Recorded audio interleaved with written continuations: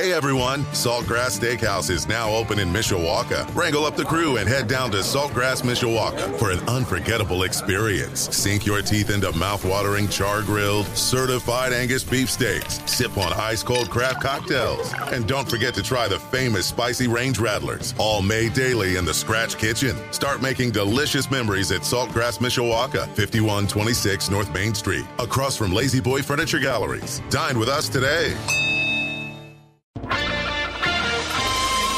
This is Community Update on Sports Radio 960 AM, WSBT. Good morning, I'm John Hoffman.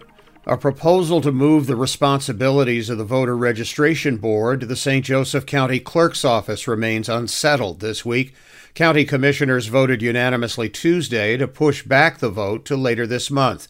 District 2 Commissioner Derek Dieter made the motion to delay the vote after a string of public comments. Some who attended tonight's meeting say they're not 100% against the proposal, they're just asking for a delay, at least until questions surrounding bias and finances are answered. Commissioners say the idea to possibly eliminate the voter registration board started years ago. They claim it could be beneficial by cutting out some positions, reducing costs for the county. District 2 Commissioner Derek Dieter says there have been issues with the board in the past, and this would remove the need to, quote, babysit it. The public lined up with questions. The proposal says positions would be split 50-50 Democrat and Republican. But if there's a vacancy, the clerk can choose who will fill that role. South Bend Common Councilman Rachel Tomas Morgan raised some questions at the meeting, telling WSBT the timing of this conversation seems suspicious. Coming up so quickly at the start of the year, you can't help but think that there were political motives. Morgan says she was relieved to see the vote pushed back, hopefully allowing for these concerns to be addressed. They say that this is a conversation that has been happening over many years, but I think it was a surprise to many in the community. Which is why Dieter says he made the motion, to give not only the public the chance to ask additional questions, but also give the commissioners a chance to answer them fully. There was some good questions that should be answered, so that's what we do, or at least what I do as government officials. We listen to that, and that's why we delayed it a week and we answer as many questions as we can. The vote is set for next week's meeting, which the commissioners did move to the evening to make it more accessible. They suggest sending in your questions about the proposal via email. WSBT 22's Anne Lurie reporting. Reaction from St. Joseph County political leaders after Indiana State Police concluded their investigation into Keygate. The investigation resulted in no criminal charges for former St. Joseph County Clerk Rita Glenn. There were questions raised about which election officials had keys to a ballot storage area and who was able to get in and when. It's been a point of contention for months. I want to speak with local leaders about this because the special prosecutor in this case said that nothing nefarious happened and that Rita Glenn actually acted in good faith. The Indiana State Police wrapping up its investigation after a video surfaced of Rita Glenn throwing away items leaving a ballot storage room. The special investigator said that Glenn acted in good faith to perform her duties and that the Republican election board member that was needed to open the door, Ben Horvath, violated the duty imposed on him. And so what are your thoughts, too, just the fact that Ben Horvath was called out in these documents as saying that he wasn't where he should have been? It was a mistake, clearly. He should have notified somebody that he was not going to be available that morning. He did not. He failed to do that, and that was an error on his part. There's no doubt about that. St. Joseph County Commission President Carl Baxmeyer says he's glad there are no criminal charges, but questions have been raised by this investigation. He says it's up to the election board to look at how ballots are stored and handled in the future.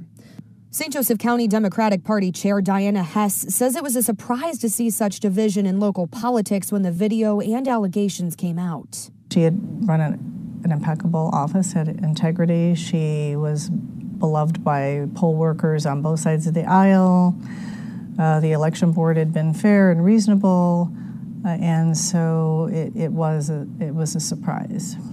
Glenn's attorney says she's been vindicated and she hopes someday the people involved will give her an apology. She was very, very worried about this because that's the kind of person she is. She tries to do everything by the book, and and she tried to do this by the book, and at least in the outcome, we know that she was the one telling the truth.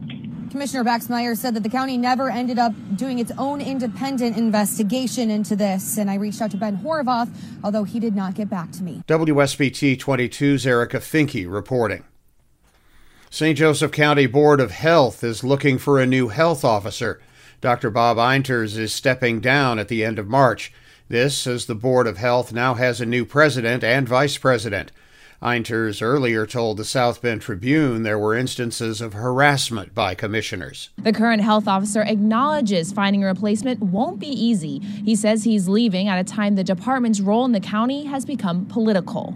It was the first meeting since the county's health officer publicly announced he was resigning. Dr. Bob Einters has been in the position for 3 years. He tells WSBT he's stepping down because his effectiveness has come to an end, but that there's more to share after March 31st. It's certainly not an easy position. It's a very time-consuming position. It's a political position as well, unfortunately. His replacement will be nominated by the Board of Health. That person will then need to be approved by the County Council before a final vote by the Board of Commission. Some have speculated current Deputy Health Officer Dr. Mark Fox could temporarily step into the role. Well, Dr. Fox is an incredibly capable individual who has a vast knowledge of public health. In fact, he knows more about public health than I do.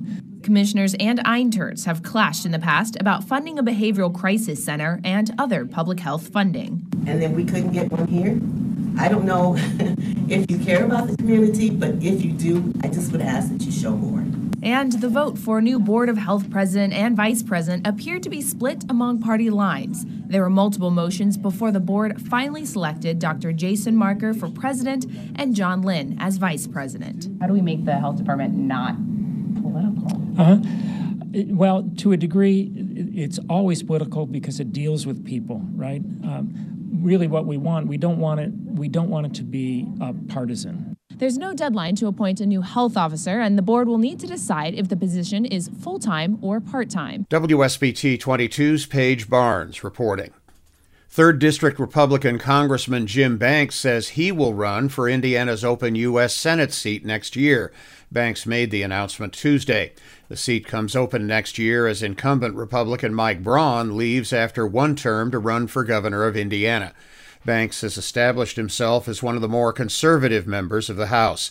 Indiana Democratic Chair Mike Schmuhl criticizes Banks as someone more interested in being on TV shows like Tucker Carlson on Fox News than working toward Indiana's future.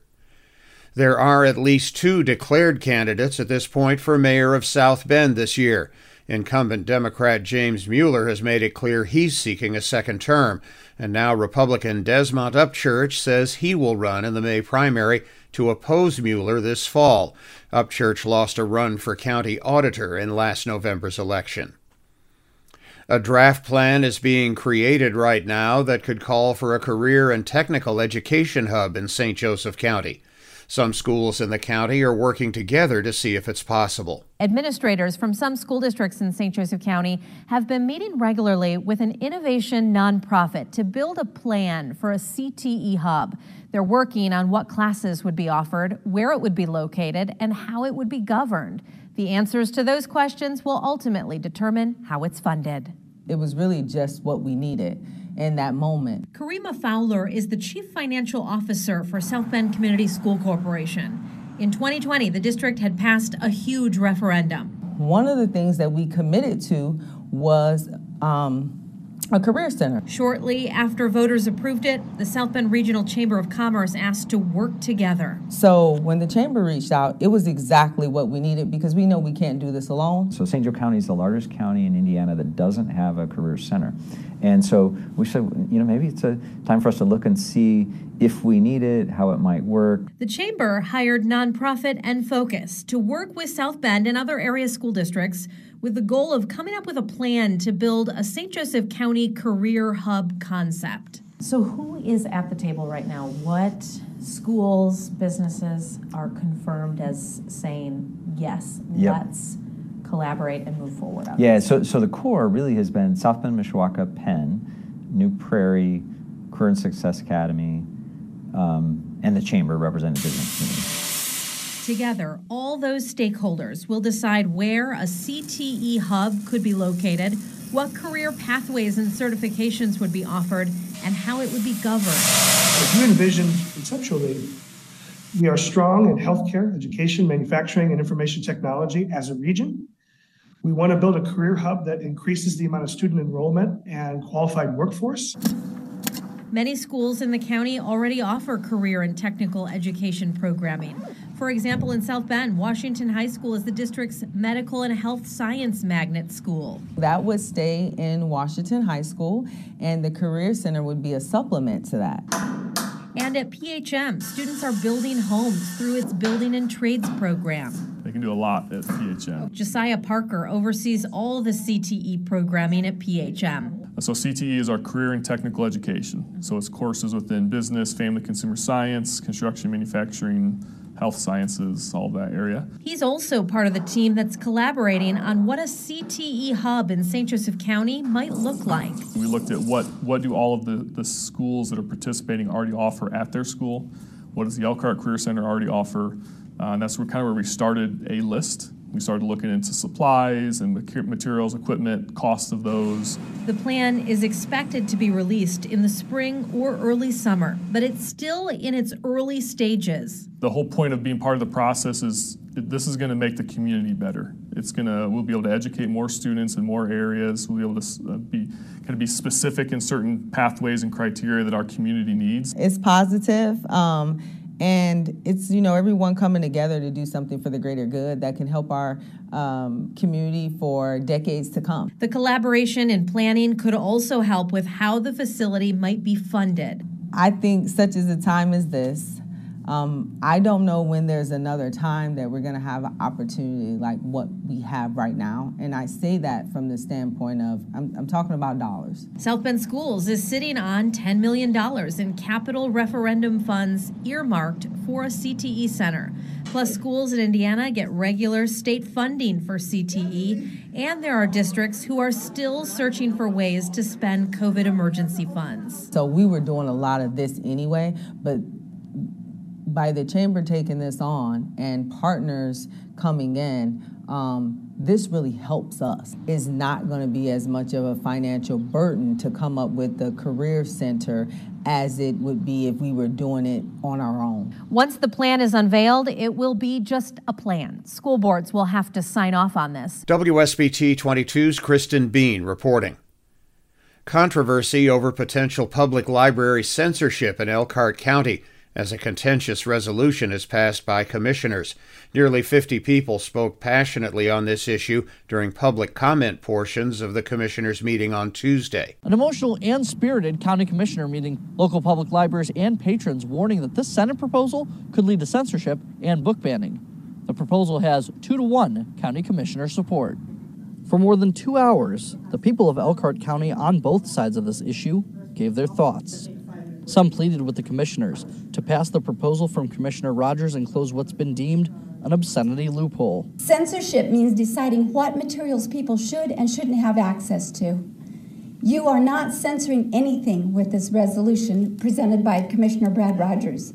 You are simply asking the legislature to take the power of censorship away from schools and libraries and put it back into the hands of responsible, loving Hoosier parents.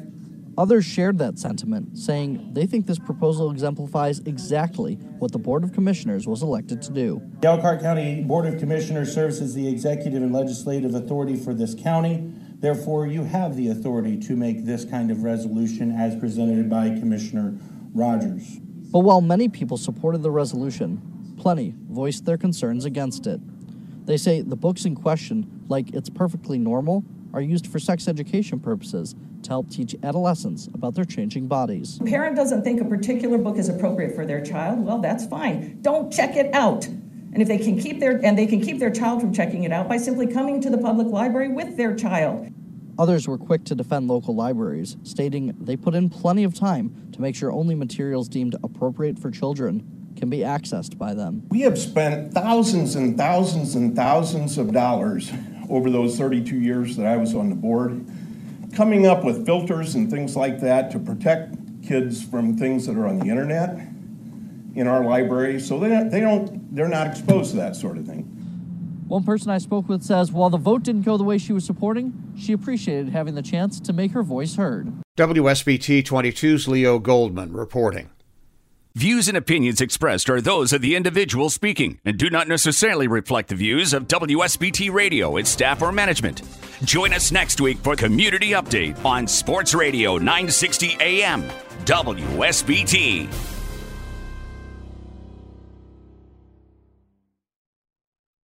Hey everyone, Saltgrass Steakhouse is now open in Mishawaka. Wrangle up the crew and head down to Saltgrass Mishawaka for an unforgettable experience. Sink your teeth into mouth-watering char-grilled, certified Angus beef steaks. Sip on ice-cold craft cocktails. And don't forget to try the famous spicy range rattlers, all made daily in the Scratch Kitchen. Start making delicious memories at Saltgrass Mishawaka, 5126 North Main Street, across from Lazy Boy Furniture Galleries. Dine with us today.